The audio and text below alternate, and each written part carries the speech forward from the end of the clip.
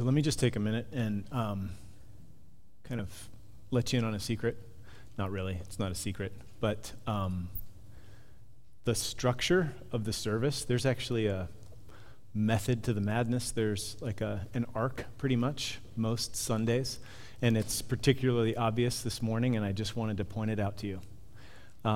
So we've talked in the past with the worship team, and we've even shared this, in years past with you all, but it's been a long time, and we think about the arc of the service in line with the arc of the gospel, which is there's this great God who's created everything, and he's worthy of all of our worship and praise.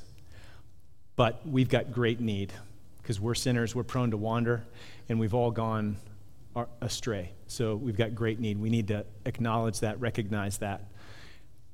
But it doesn't stop there. There's great grace. Great provision has been made through Christ.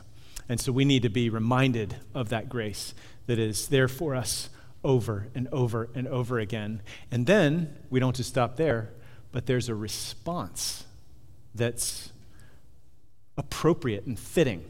So the love of God, oh, God is so loving, he's so great. He created out of love, and he is just an overflowing fountain of love. If all the oceans were filled with ink and every stalk was a quill, there's just not enough room in the sky, not enough ink in the oceans to write of the love of God. It's a good thing, right? Because we're all poor and needy, sinners, sick and sore, and we need help. We need grace. We need forgiveness. We need Jesus, and we have a Savior, wonderful Savior. And so, the wonderful cross. Isn't that crazy that we're boasting in the cross? Why in the world? It's like wearing an electric chair around your neck. No, this is Jesus taking our sin for us on the cross so that we can be reconciled with God. Our greatest problem is dealt with fully. It is finished. And so if we're in Christ, there's no more condemnation for those who are in Christ Jesus. All your sins are paid for, past, present, future. You're reconciled to God forever. His love is wider, longer, higher, and deeper than we can even fathom. And so this love demands our life, our all. And the last song we're going to sing this morning is Take My Life, and let it be consecrated to thee. So you see that arc? Isn't that what we need to cycle through every day? Isn't it easy to get out of sync, where we get stuck like Chris was talking, and I screwed up again. God's probably just sick and tired of me, so I should probably go do some penance and beat myself up so that hopefully he'll kind of No, you can run right back into the arms of your loving Father and find forgiveness and cleansing and renewal and grace. So hopefully we're doing this arc every day, every week, certainly. It's kind of like getting back in sync, but also training us consciously and unconsciously so that we can find that path in the dark. So, does that all make sense? Look for it week by week, because that pattern is there. All right. So, back around 2006, I didn't totally fact check this. This was one person's memory, but I think it's reliable. Many of you, or some of you were here, many of you were not, okay? And our history is no secret. We can be honest about the past. So Bethel went through some really hard times. So it was back around 2006. There was a meeting set to have a vote on issues of membership, and several members were going to be disciplined because there was a letter-writing campaign that was aimed at undermining leadership for changes to theology and polity, which is like church governance, kind of how you operate. So at that time, there were probably around 400 people on the membership rolls and about 150 people attending. And the letter-writing group invited many of those members, that really weren't here, long since left the church, to the meeting. Someone even asked the News Journal to show up, and they sent a reporter to come and observe the meeting, and he showed up and ended up writing an article. There was a lot of drama in this meeting. So first, the issue of membership, who is a member here, and then who could vote on the discipline of these this letter writing group. So, parliamentary procedures were being followed or attempted to be followed, and there was lots of disruption and emotion and passion and discord, and most of the discord was from people who'd already left. And as you can imagine, these dynamics, like just think about that, even if you weren't here, how much oxygen is something like this going to suck up in a season of the church's life? So you can imagine how hard it would be to focus on anything else.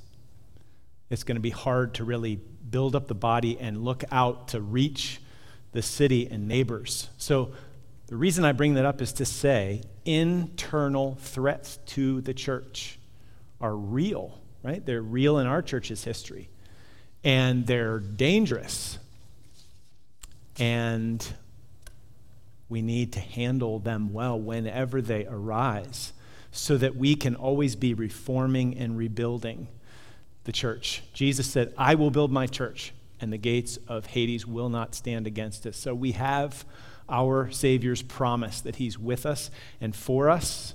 And so even when we have threats and obstacles, whether they come from outside or arise from inside, he's with us and can walk us through those things. So as we walk through this book of Nehemiah, we've already seen a number of threats coming at the people of God from the outside.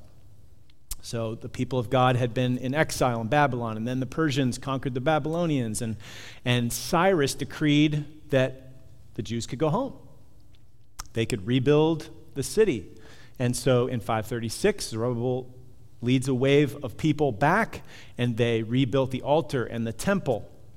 But much work remained to be done. About 50 years later, Ezra led another wave of returnees, and he was focused on the Word of God and reforming and rebuilding the people of God around the Word of God. Then about 20 years later, Nehemiah hears this report. He's the cupbearer to the king of Persia, Artaxerxes, most powerful man kind of in the world at the time. And he hears this report that still Jerusalem is in terrible disrepair and in ruins, and he is crushed, and he spends 4 months fasting and praying, and he makes a plan, and he takes the risk to ask Artaxerxes to send him back to Jerusalem to rebuild the wall and build up the people of God. So there was a lot of external threats. He arrives on the scene, and the surrounding, little leaders, governors type guys, are trying to stop this work because this is their territory. They want to be in charge here, and they don't like the idea of Jerusalem being rebuilt. So we've seen in previous weeks the external threats. And now in chapter 5, we have an internal threat. So let's look and see how Nehemiah addressed this and learn from it. So turn, if you're not there already, to Nehemiah chapter 5. And if you are using the Pew Bible, you can find that on page 401. We're going to go through Nehemiah chapter 5. So let me just pray here briefly. I think this is an ancient Scottish prayer or something, but I love it, and it summarizes what we need so well. So, Father, we need you. We need you this morning. We need you right now. What we know not, would you please teach us?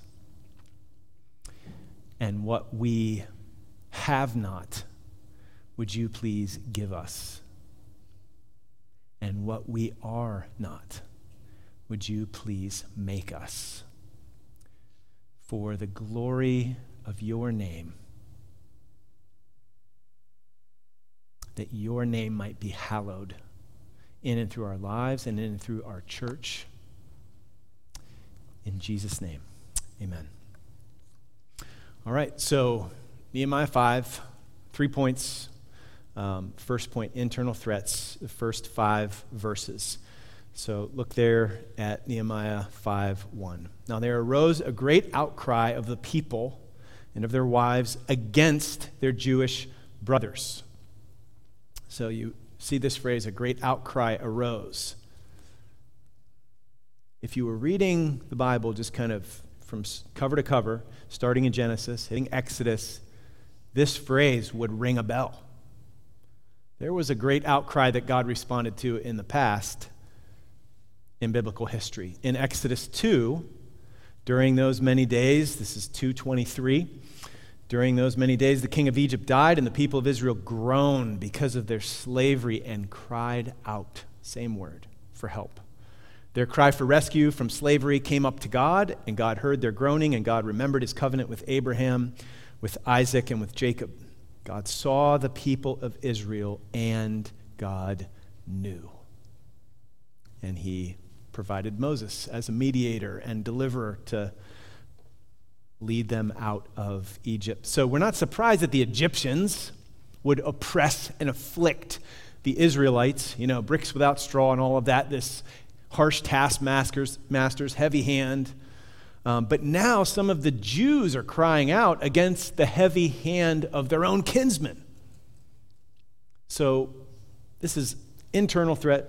This should not characterize the people of God, among themselves. So verses 2-5 explain what was happening.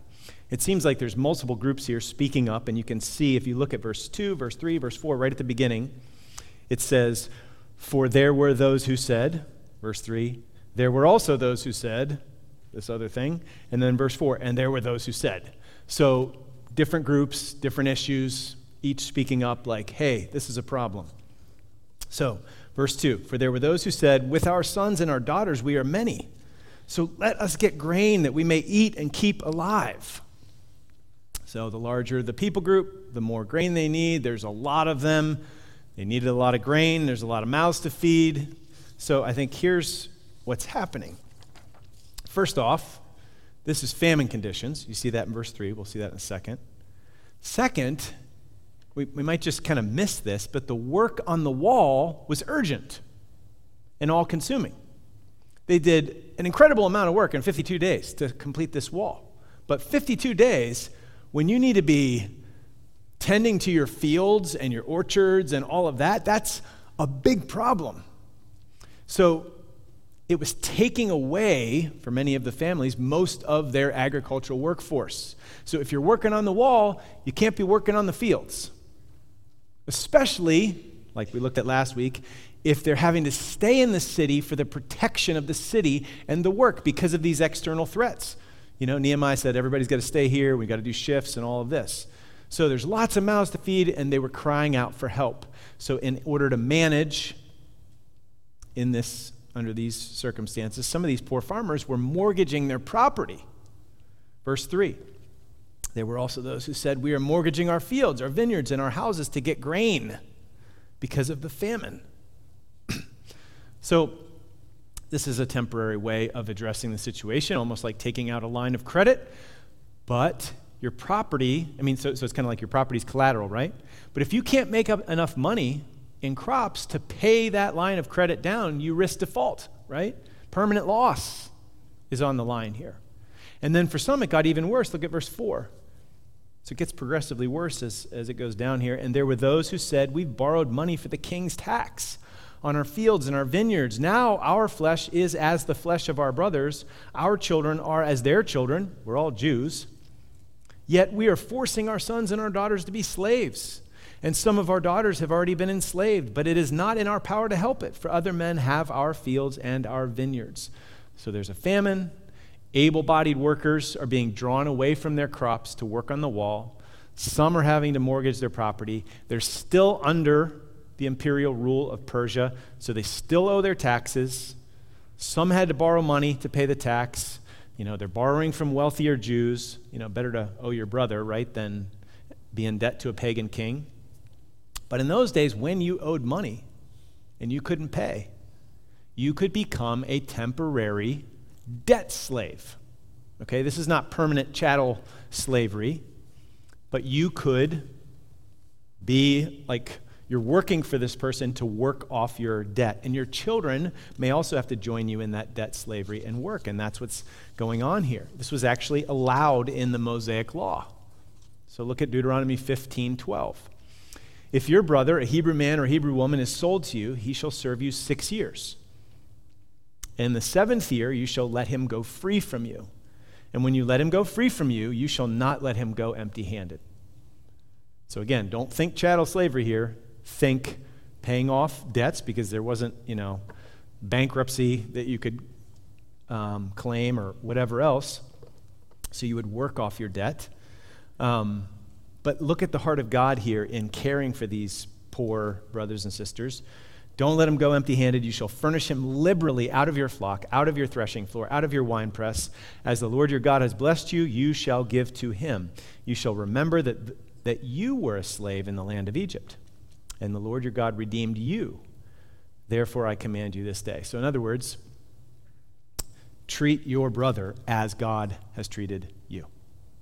Don't forget that you were a slave and God freed you and provided for you. So, as you can see, every 7th year, the debt was cleared, and that former slave would be set free and generously helped. So the bottom line is that things should not have gotten this bad, where they would have to cry out with these complaints. Even if debt slavery was necessary for some, if their creditors were operating according to the Mosaic law, especially in the midst of these circumstances of famine, these poor Jews wouldn't have had to cry out. So, we shouldn't be surprised if the world, like, the Egyptians or whatever, oppress, threaten, harsh taskmasters. But when the people of God do this, they should know better. They should be better than to exploit their own. So these internal threats were of even greater concern than the external threats that were coming from Sanballat and Tobiah and, their cronies. So, in this world, we will have trouble, right? Jesus told us that. We should expect it and prepare for it. But how often do troubles arise from within? Complaints, slights, gossip, slander, annoyances, differences of opinion on disputable matters, stuff that Paul addresses in Romans 14:15. Offenses left unforgiven, seeds of bitterness growing up, and the church has stuff going on inside, and it threatens to destroy rather than enabling the church to be built up and to be strong and healthy. So, it happened in the book of Acts, same pattern, interestingly. So if you know the book of Acts, chapter 4, there's the threat of persecution that comes from outside. Chapter 5, there's corruption within when Ananias and Sapphira lie about, the price of the field. And then in chapter 6, there's also distraction from the mission, kind of a threat, distraction from the mission as complaints arise because certain widows weren't being provided for. Same thing happened in Philippi. So there were external threats. Paul had suffered for his faith, and now the Philippians were suffering for their faith. In Philippians 1:27, which is kind of like a summary of the purpose of the book, Paul says, if you get one thing, this is what I want you to get. Let your manner of life be worthy of the gospel of Christ. Display the worth of the gospel of Christ with your lives, so that whether I come and see you or am absent, I may hear of you that you're standing firm in one spirit. Hear the unity language here. With one mind, striving side by side for the faith of the gospel, and not frightened in anything by your opponents. This is a clear sign to them of their destruction, but of your salvation, and that from God. So you can see the persecution was an external threat, but if you read on to chapter 4 of Philippians, there were internal threats too, right? Chapter 4, verse 2, Paul writes, I entreat, I appeal to Euodia, and I entreat Syntyche to agree in the Lord.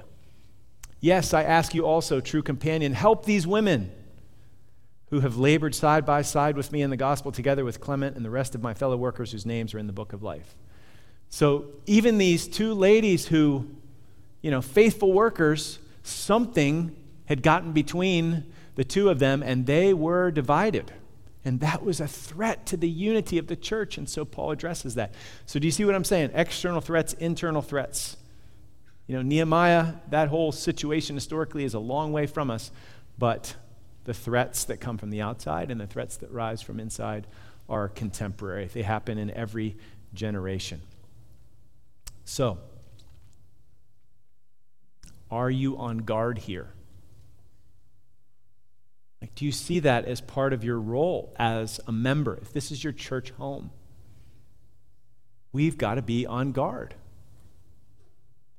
If this is your church family, if you are a part of this body, then part of the job description for each and every one of us is to guard the unity from threats that can arise from in here or among us. So Paul wrote in Ephesians 4 that we should be eager to maintain the unity of the Spirit in the bond of peace.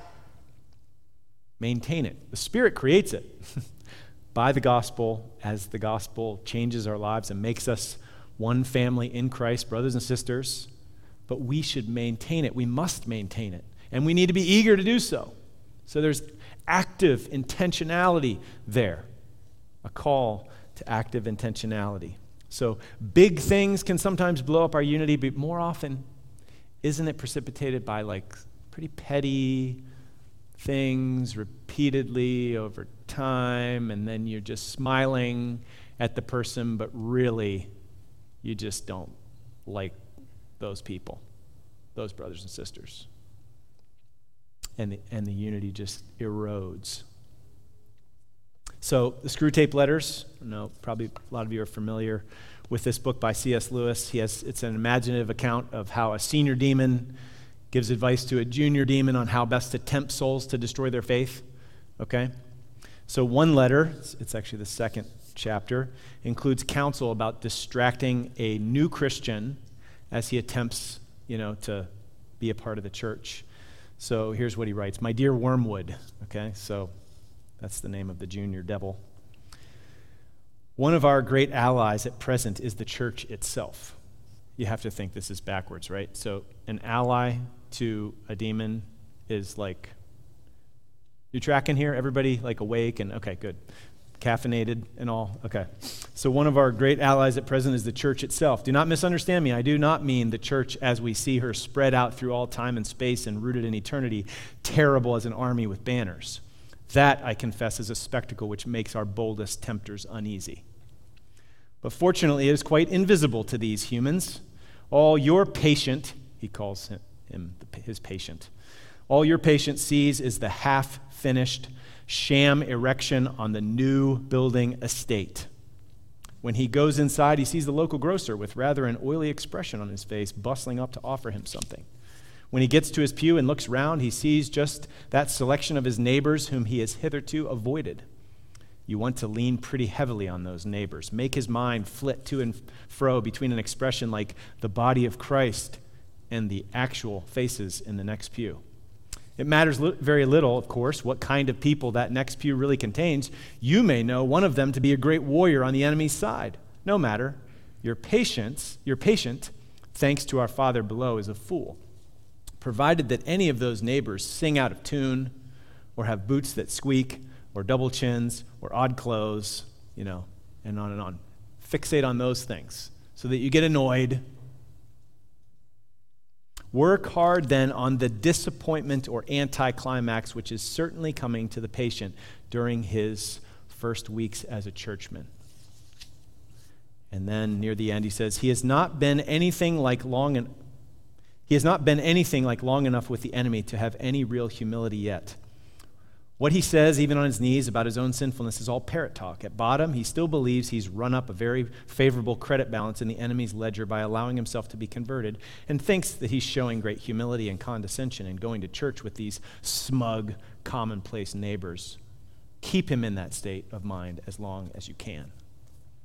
So you can see how really petty, kind of annoying things can erode the unity of the church or prevent it from being strengthened and built up. So, yeah, big things can do it, but oftentimes small, petty things. She didn't say hi to me in the hall.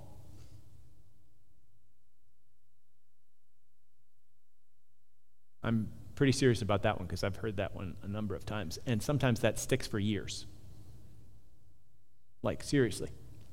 Let's give people the benefit of the doubt. Have you ever been thinking about something and just missed somebody? Does that mean you think they're terrible and, you were judging them? No, we can do this petty stuff. We're all prone to it, one sort or another. And then once we get lenses on, about somebody, then we read everything through that lens. So we just have to be careful, eager to maintain the unity of the Spirit and the bond of peace. So yeah, there's going to be external threats.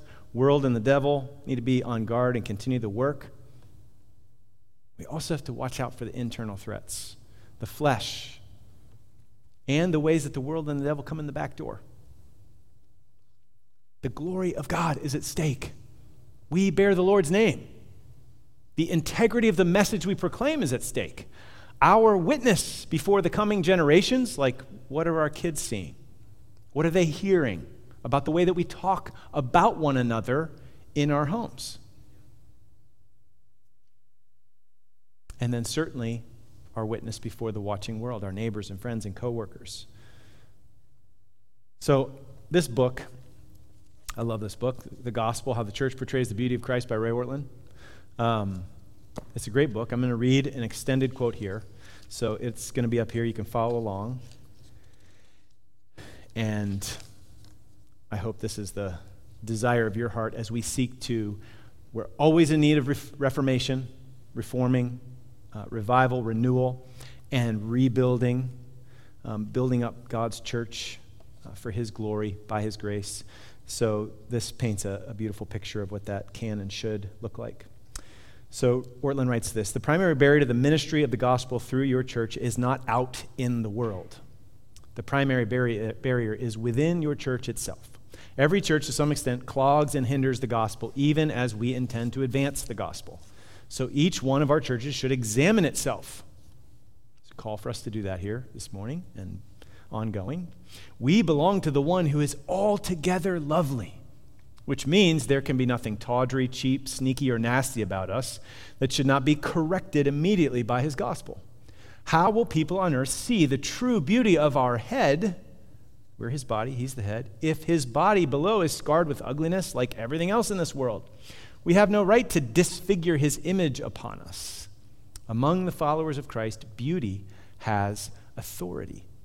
Jesus told us that the unbelieving world will identify us as Christians only as we reflect His loveliness. John 13, right? When He washed His disciples' feet. The command of Christ is that we love one another. They'll know you're my disciples because of your love one for another. The example of Christ is that we die for one another. The promise of Christ is that our love will show a skeptical world the difference He really makes. Love is Christ's authorized way for us to be convincing. If we fail to love one another in ways so striking that we actually start looking like Jesus, then the world has the right to judge that we know nothing of Him. They might be wrong. We might indeed be Christians, but the world is right to dismiss unloving Christians as unchristian. Jesus Himself gave them that right. They will know that you're my disciples by the way you love one another. So, if we do not show beauty in the way we treat each other, then in the eyes of the world and in the eyes of our own children, we're destroying the truth we proclaim.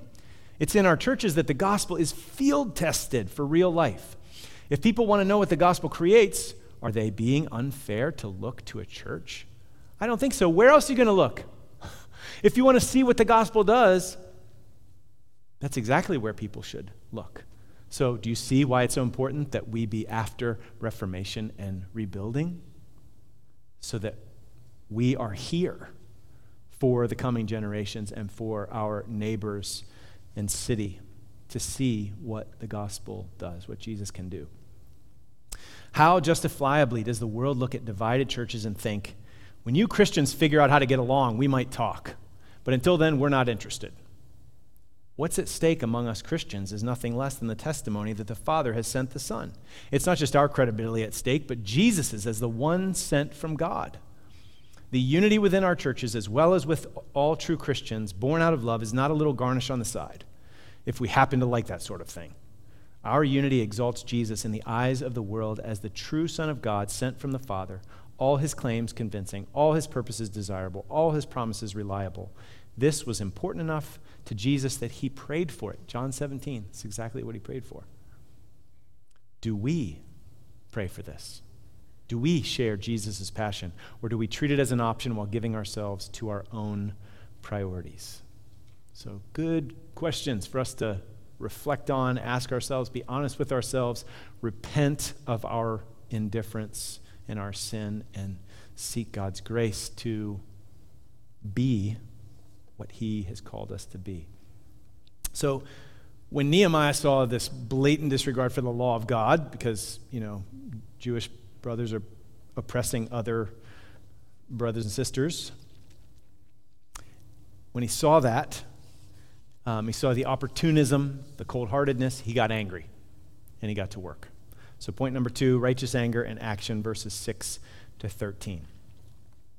I was very angry when I heard their outcry and these words. I took counsel with myself, and I brought charges against the nobles and the officials. I said to them, "You are exacting interest, each from his brother. It's not right." Deuteronomy 23:19 says, "You shall not charge interest on loans to your brother. Interest on money, interest on food, interest on anything that is lent for interest." Okay, this is not to say that you can't ever work at a bank or, loans across the board. This was the way that you were treating one of your own in the nation of Israel at this time, and not taking advantage of their plight. So ESV Study Bible says this: while property might be taken in pledge, pending repayment of a loan, taking interest from a fellow Israelite who borrowed out of poverty and need was forbidden. So that summarizes it pretty well. So Nehemiah is angry about this, righteous anger, and he acts. He puts some pressure on these wealthier Jews who were doing this. The end of verse 7.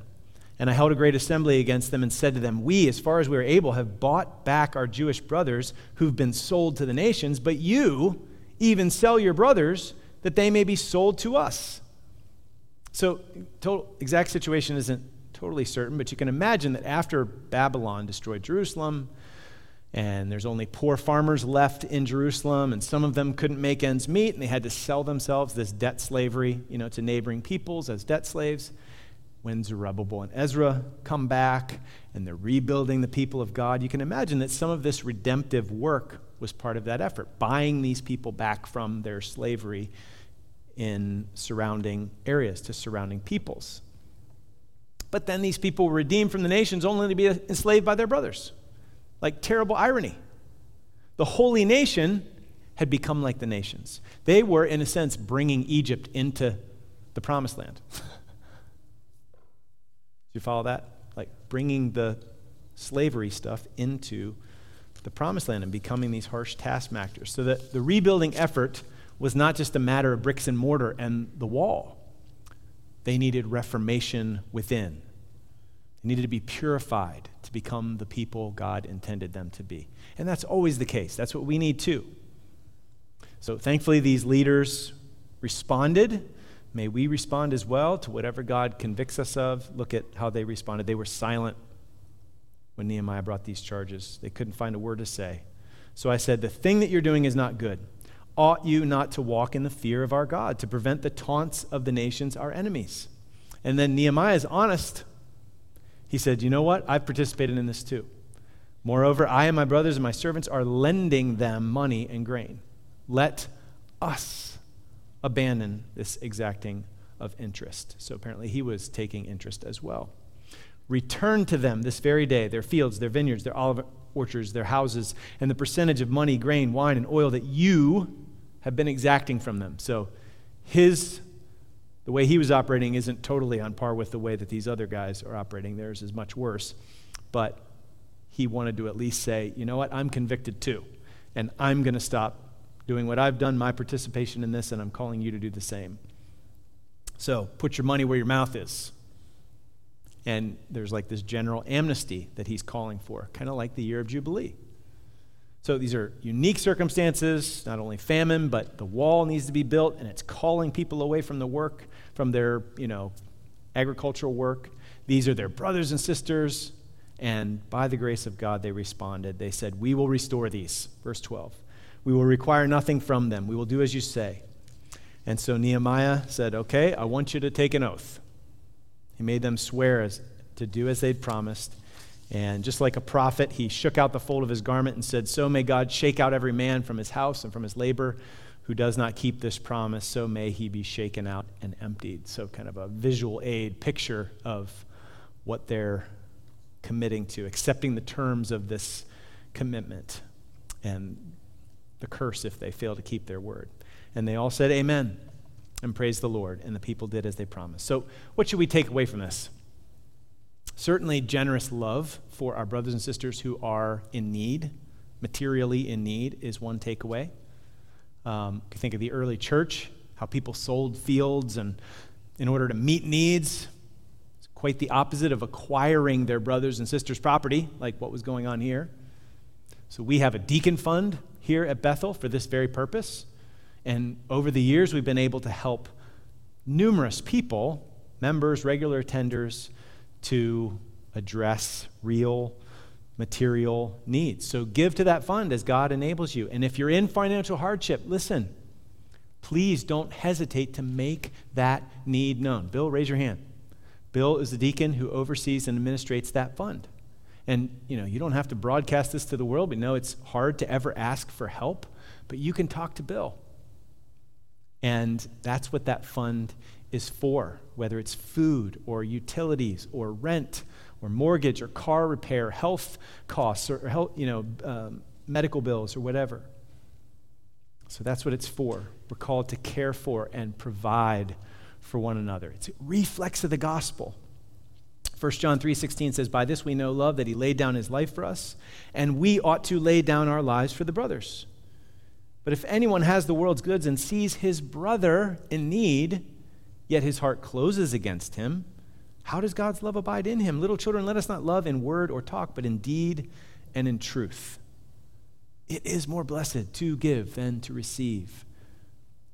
So let's not just say these things. Let's put our money where our mouth is. Believe that it's God's provision, God's grace, and the joy of your brothers and sisters. If you are ever in need, or if you're in need right now, please don't suffer in silence. And you know what? Maybe down the line, you'll be able to provide in the same way for someone else's need. Okay? And then finally, just note the contrast between what makes the enemies angry and what makes Nehemiah angry. So if we zoom out a little bit and include last week, chapter 4, those enemies are angry out of selfishness and pride and control and lust for power.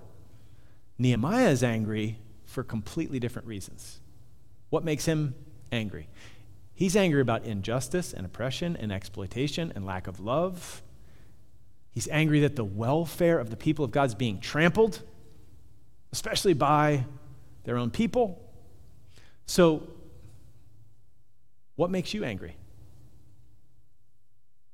Think about your anger for this past week or this past month. I'm convicted by this. How much of your anger is selfish in its roots? And how much is it related to the welfare of others? What is it that makes us angry is like a indicator light on the dash as far as what's really going on under the hood. So, reformation is needed if rebuilding is going to be effective. We need our desires and our orientation of soul to be love for God and for neighbor, so that we're angry about what God gets angry about. I mean, we all get angry, but we need our anger to be purified and be righteous. Jesus got angry, right? But what made him angry? Legalism, self-righteousness, and hypocrisy that, put heavy burdens on people. He cleansed the temple, upturning tables, because it was supposed to be a house of prayer for all the nations, not a den of thieves protecting these people who had their commercial interests as primary. So may we see and repent, see our selfish anger and repent of that. I need to repent. I have had to repent. And may the Lord purify our hearts and give us righteous anger. And then last point, Christ-like sacrifice, verses 14 to 19. Verse 14, moreover, from the time that I was appointed to be their governor in the land of Judah, from the 20th year to the 32nd year of Artaxerxes the king, so 12 years, he's operating in this role as governor, Nehemiah is. For those 12 years, neither I nor my brothers ate the food allowance of the governor. The former governors who were before me laid heavy burdens on the people and took from them for their daily ration 40 shekels of silver. Even their servants lorded it over the people. But I did not do so because of the fear of God. I also persevered in the work on this wall. So he wasn't just barking commands, he was actually doing the work as well, working with them. And we acquired no land. So he's not taking advantage of the situation to, have a plantation to retire on or something like that. We acquired no land, and all my servants were gathered there for the work. Moreover, there were at my table 150 men, Jews and officials, besides those who came to us from the nations that were around us. Now, what was prepared at my expense for each day was 1 ox, 6 choice sheep and birds, and every 10 days all kinds of wine in abundance. Yet for all this, I did not demand the food allowance of the governor because the service was too heavy on this people. Remember for my good, O my God, all that I have done for this people. So apparently previous governors lived comfortably on the backs of the poor. Nehemiah, in contrast to the enemies around, certainly, but also in contrast to the previous governors before him, feeds the people rather than fleecing the people. So in this, isn't Nehemiah like an early foreshadowing of Christ, a Christ-like leader? He's sacrificing for the welfare of others. He's impoverishing himself so as to not be a burden on God's people. He's impoverishing himself in order to enrich others. The world does the opposite, but love calls for this kind of sacrifice. So he sacrificed, he bore this burden in order to lighten the load on the people. He's laying his life down for the welfare of God's people. Sounds like Jesus, right? So in Jesus' day, the Pharisees did the opposite of what Nehemiah was doing. Look at Matthew 23. Jesus said to the crowds and to his disciples, the scribes and the Pharisees sit on Moses' seat. So do and observe whatever they tell you, but not the works they do. Do as they say, not as they do. For they preach, but do not practice. They tie up heavy burdens hard to bear and lay them on people's shoulders, but they themselves are not willing to move them with their finger. They do all their deeds to be seen by others. And Jesus was the exact opposite, wasn't he? Jesus said, come to me, all who are weary and heavy laden, and I will give you rest. Take my yoke upon you and learn from me, for I am gentle and lowly in heart, and you will find rest for your souls. For my yoke is easy, and my burden is light. And then he taught his disciples. So anyone that's going to follow after him should also live and lead like him. So Steve read it earlier, Mark 10:42-45. Jesus called his disciples to him, and he said to them, you know that those who are considered rulers of the Gentiles lord it over them, and their great ones exercise authority over them. But it shall not be so among you. Different in the church, in the kingdom. But whoever would be great among you must be your servant. Just like Jesus came down to us, we work our way down the ladder, not up the ladder, stepping on people on the way up. What if that was our ambition, to work our way down the ladder in Christ-like humility? That might get the world's attention here and there. So it shall not be so among you. Whoever would be great among you must be your servant, and whoever would be first among you must be slave of all. Why? Because even the Son of Man, the greatest one, the Lord of Lords, came not to be served, but to serve and to give his life as a ransom for many. So spiritual leaders are called to bear burdens and work to relieve burdens, not impose them. That doesn't mean that we don't get to work or equip the body for the work, but it's not you do all the work while the leader sits back comfortably. So may everyone at Bethel who holds any kind of spiritual leadership position do likewise, like Nehemiah, but most importantly, like Jesus. So Jesus, the ultimate one who sacrificed for the welfare of others. I love 2 Corinthians 8:9. For you know the grace of our Lord Jesus Christ, that though he was rich, infinitely rich, it's all his. He owns it all. Though he was rich, yet for your sake, for our sake, he became poor. The incarnation, the shame, the humiliation, even at the point of death on a cross. Why? So that we, through his poverty, might become spiritually rich. The riches of his mercy and grace lavished on us because of what he did on the cross. So when we know how freely and how generously God has given to us in Christ, then we get filled up, right? To overflowing. And then we freely and generously give. We don't have to be on the take, like using people, exploiting people. Because God's taking care of us, so now we can overflow and take care of others. He did it for us, and he also did it to make us like him in the same way. So we see his sacrificial service for our sake. We believe it. It fills us up and strengthens us. All that mercy and grace poured into us. And then we become like him, pouring out that grace on others. Freely we have received, we freely give. So, big picture, we see it in Nehemiah. It points us to Jesus. Then we look to Jesus and we see the ultimate, generous, burden-bearing, burden-lightening sacrifice. And when we know that grace, that generous grace, it changes us from the inside out. And then we are empowered to give grace and serve like our Savior has served us. So what is God's burden for his people? The title of this message. What's God's burden for his people? His burden is that we come to him to have him take away our burdens. That's the first thing. Come to me, all you're weary and heavy laden. He wants us to know his generous grace, and over and over and over again. Keep casting your cares on him because he cares for you.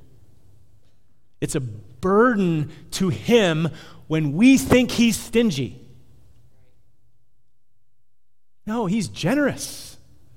Come to him for more grace, more mercy, more help, more strength. He is the Lord. Jesus is the Lord, but he doesn't lord it over us. Under his thumb. God is for us. If you're in Christ, God is for us, not against us. And if God willingly gave us his Son, how will he not also together with him generously, graciously give us everything that we need? So when we see and experience the generosity, the burden-bearing help of our Savior, we will then become generous, burden-bearing people. And it will be that new, loving community that puts the beauty of the gospel on display, builds up the church, and is used by God to be salt and light in this community, to draw in our lost neighbors with this countercultural community. All right, amen? So we're going to transition to communion now. And if you didn't get the cup and the wafer, no shame in running out right now to the tables that are back there, and you can grab one. So the Lord's Supper or communion is for all who are trusting in Jesus as Savior and Lord. So God has given us two ordinances as significant means of grace. So baptism is the initial step of going public with your faith in Christ, and then the Lord's Supper is the ongoing and the soul-nourishing reminder of the work of Christ. So if you've been baptized and are trusting in Jesus, you are welcome to participate in the Lord's Supper. If Jesus is not yet your personal Savior and Lord, or if you have yet to go public with your faith in Christ by baptism, we ask that you pass on partaking of the bread and cup.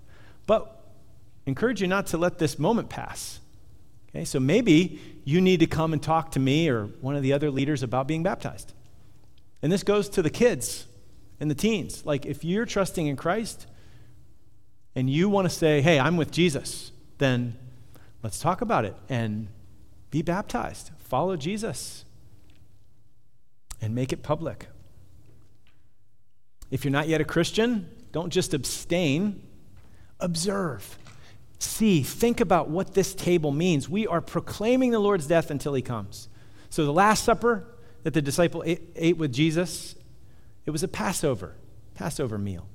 Passover was this yearly reminder of the Exodus when God redeemed his people from slavery in Egypt. He set them free, led them out of house of slavery into the wilderness to worship him, and then he was with them all the way to the promised land. So it represented this protection from judgment and death by the atoning blood of the Lamb. So the last Passover supper became the first Lord's Supper, celebrating an even greater Exodus. Jesus, the Lamb of God, went to the cross to redeem us, to buy us back, to set us free from the slavery of sin and death. He died that we might live. So he suffered the judgment that we deserve so that we might be pardoned and justified. And we have been brought out of the house of slavery, and we are on our way to the promised land, and he's with us all the way. So I love what J.I. Packer wrote, and then I'm going to be quiet, and we can prayerfully reflect and prepare our hearts to participate in communion here. So as you prepare to participate, listen to these words, and then prayerfully prepare as Chelsea plays quietly. We are to learn the divinely intended discipline of drawing assurance from the sacrament. We should be saying in our hearts, as sure as I see and touch and taste this bread and this wine, so sure it is that Jesus Christ is not a fancy, but a fact, that he is for real, and that he offers himself to be my Savior, my bread of life, and my guide to glory. He has left me this rite, this token, this ritual action as a guarantee of this grace. He instituted it, and it is a sign of life-giving union with him, and I'm taking part in it, and thus I know that I am his and he is mine forever. That is the assurance that we should be drawing from our sharing in the Lord's Supper every time we come to the table.